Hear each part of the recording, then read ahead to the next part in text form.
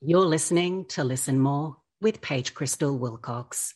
This is a podcast where I listen to people from around the world offer up their opinions, insights, and reflections on character depictions of characters like themselves. Something that I do for this podcast as a sign of respect and to allow people to take back control of their own narrative is to allow each guest to introduce themselves in the way that they see fit. So without further ado, could you please introduce yourself to our audience?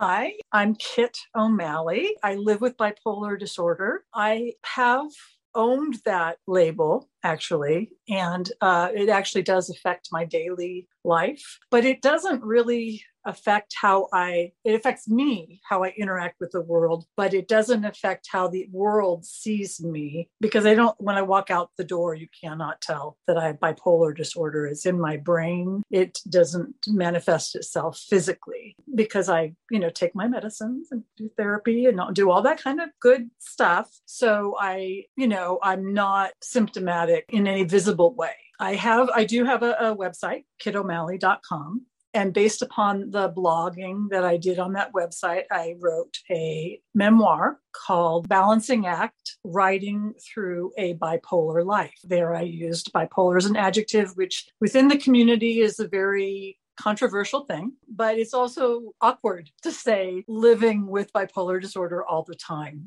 And my tagline on my social media sites currently is bipolar writer and mental health advocate. And I've debated or am debating changing that. I do want to say that I live with bipolar disorder because that's a very big part of what I do, in my social media interactions. But how I say that, it's just, how do I use the label? Do I use it as an adjective, which is politically incorrect, but shorthand? Or do I write living with bipolar disorder, which is a mouthful? But I know that I say I'm an asthmatic, you know what I mean? I don't say I have asthma. I do say I have asthma also, but there are other things, that I don't have a problem with using as a label in terms of medical issues. People say I'm a diabetic. They don't say they do say I have diabetes too, but they often say I'm a diabetic, and there's no stigma attached to that. So really, I kind of own the label in a sense because, like the queer movement sort of owned the labels that were used to, I negrate them? I'm saying that wrong. I feel the same way about labels. There's no shame in having a brain disorder, in having a mental illness, as far as I'm concerned. I know my father, who had dementia, at one point he was in memory care, and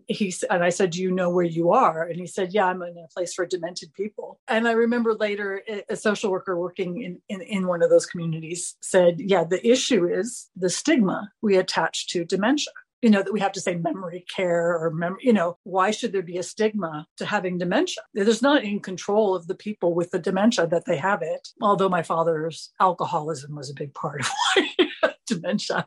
So it was an alcohol-related dementia, which is different than my mother's dementia, which was a vascular-oriented dementia, which is completely different cause and different in how it looks. So anyway, that's my introduction.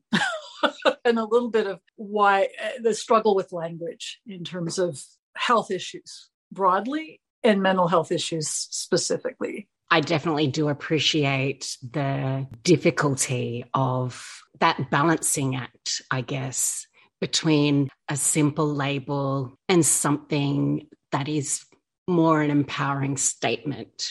Right. I myself have a lot of different labels and the way we embrace them or reject them, that's hugely personal. Right. And I've had a very different experience than you have in life. My diagnosis didn't come until I was 39. My diagnosis before that was having depression and dysthymia, which is like a moderate level chronic depression. And I knew that my productivity and highs were higher than most people, but it didn't fit neatly into the categories that they had at that time. Bipolar 2 wasn't really used, and I had had an experience of psychosis and manic episode, but it was considered iatrogenic or caused by the antidepressants that I was on. As long as I was able to be stable on a different and lower dose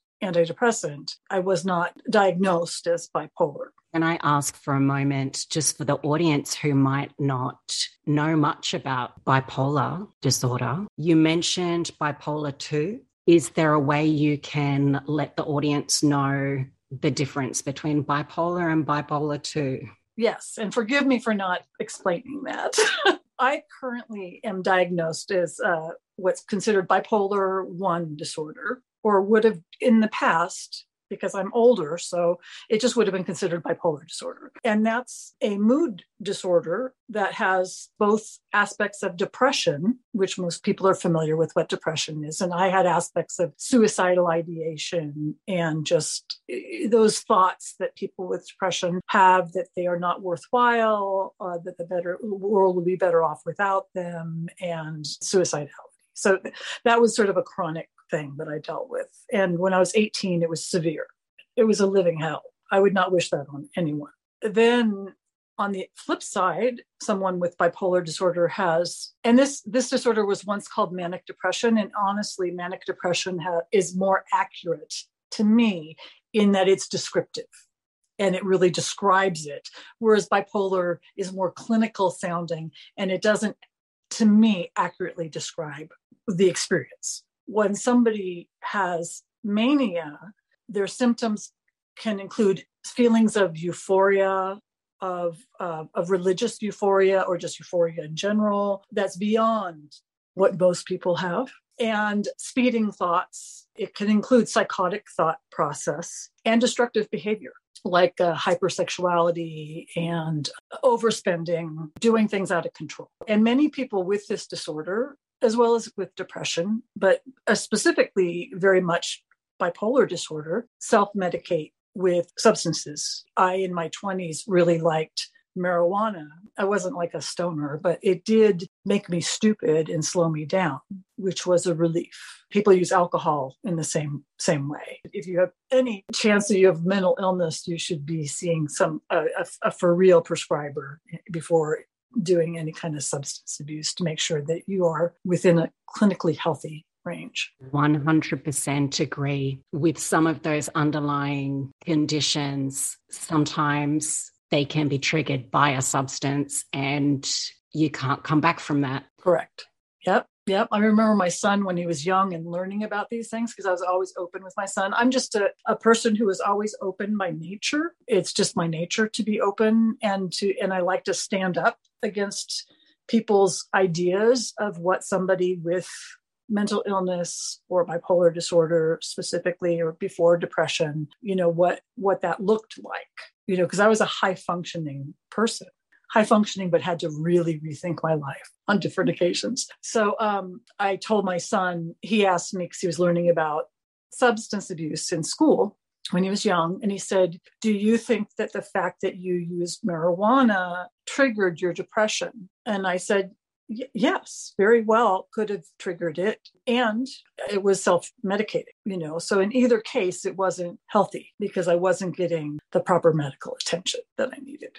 I was trying to do it myself and possibly creating the problem where it might not have been. And the prescribed medications actually definitely triggered bipolar disorder. So that's a risk too. With regard to depictions of bipolar in works of fiction or even in non-fiction stories, do you feel that it is well represented? I would say both misrepresented and underrepresented. There have been, and misrepresented only in that it doesn't show the breadth. It's a spectrum disorder, and there are people who are more functional or less functional. And I hate the term functional, but it gives you an idea that, there's people who illness is more responsive to treatment. And there's people whose illness is not responsive to treatment, like they've been through one medication after another medication, like they try so hard, and it's just, they're still very, very symptomatic. And that's unfortunate. But what's necessary is that those people who are high functioning are also represented. For example, I've been married for almost 25 years, and we've been together, 27, 28. a long time, since 1994. That's when we started dating. People don't understand that someone with a serious mental illness can still have successful long-term relationships and can be good parents. And it wasn't that being a good parent wasn't a struggle. It was. I think it actually always is. Not an easy thing to do, but you can be an excellent parent and live with mental illness, including a serious mental illness. We may have done things differently if I had known that this was my diagnosis before I became a mother. I knew I struggled with depression. I knew I had that one manic episode and that I could be cyclothymic, which is, here we're talking about, bipolar 2. Oh, I didn't say what bipolar 2 is. So bipolar 2 is just less intense episodes. Okay, so the depression is not quite as severe. And the mania is what they call hypomania. It's just not as intense. It's in the middle of the spectrum. And then cyclothymic is at the lower end of the spectrum, where it might not be even diagnosed or whatever, but it's just somebody whose highs and lows are a little bit higher and lower than your average person, your average brain, but still higher and lower, so it's this whole spectrum. So I knew that I had the higher and lowers, but I didn't know to what extent. When we had our son, my husband, in his family, there's anxiety disorders. And it turns out in both of our family, there were migraines, and we didn't really realize to what extent that would manifest itself in our son, who has struggled with severe gastrointestinal migraines since he was a toddler, and anxiety and depression and severe social anxiety and phobias. And so and that was a child that was very challenging for anybody to parent. And ADHD, but it also was challenging. Here I am with my mental illness and his, and me losing temper. And, so I made my fair share of mistakes, but always owned them. And we always got help. We were always in therapy. And so I was always in therapy. So I was always trying to be the best mother possible. And I remember my sister, because I would share these incidences where in the past I had made mistakes. And my sister said, you shouldn't write that. You could lose your son. And I said, there's no way I'm going to lose my son. I am like the most motivated person ever. I said, I used to be a reporter, a mandated reporter. I was a psychotherapist and I worked with children. So I know what is considered a mandatable thing. And my mental health providers know I'm open with them. This is something I'm working on actively, so that I slapped my child. We went to his doctor right then, went through the whole thing. I said, it was wrong for me to do that, and then my son, he said what he said, we dealt with it in therapy and, all that kind of stuff. I didn't do that all the time. There were just a couple of incidences in his lifetime. And I'm sure that most parents have a couple of instances in which they've lost their temper. I felt like it's more important to be open about that so that people can identify and get help than to pretend it never happened.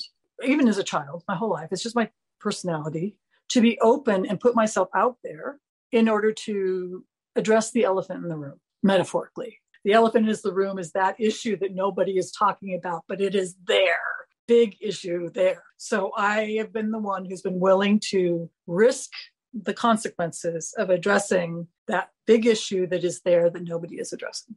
Do you have any thoughts on stereotypical depictions? Yes.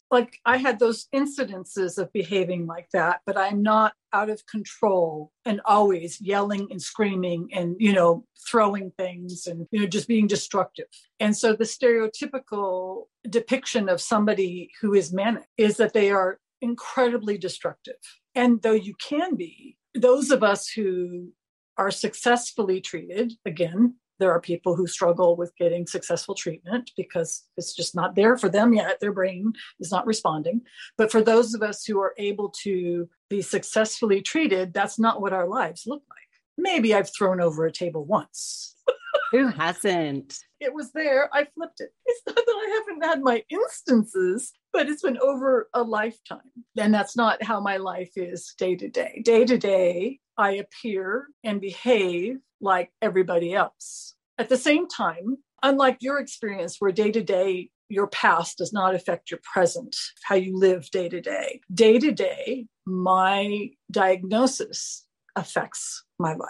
because I am constantly on, like I have the tidal balancing act, titrating. I'm constantly trying to titrate everything so I don't trigger a mood swing. Before we began this, I talked about how yesterday, my session with my psychiatric nurse practitioner, I was discussing that I was going to have this podcast and that I was anxious, like I worry about getting overstimulated doing these things because I have you, and then WebMD asked to do in February a video interview with me. They're starting to do a video series that's going to be on WebMD for different, health diagnoses. And I said, I don't want to make sure I don't get overstimulated and start getting hypomanic. And she said, please don't confuse being excited and joyous with hypomania and mania. She said, often people with bipolar disorder constrict themselves in their experiences, equating joy with that feeling of elation that leads up to mania.